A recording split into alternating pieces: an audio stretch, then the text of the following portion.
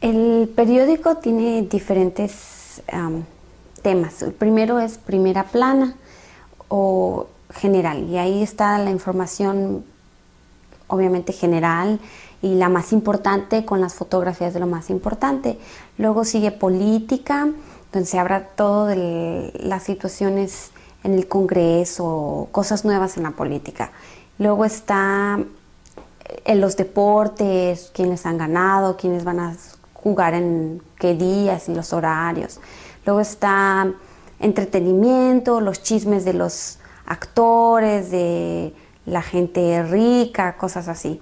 Y luego tienen el clima del día y de la semana, y los clasificados siempre están cosas que se van a vender, o trabajos, casas, carros, o gente que quiere que le den trabajo. Y en sí ese es el periódico.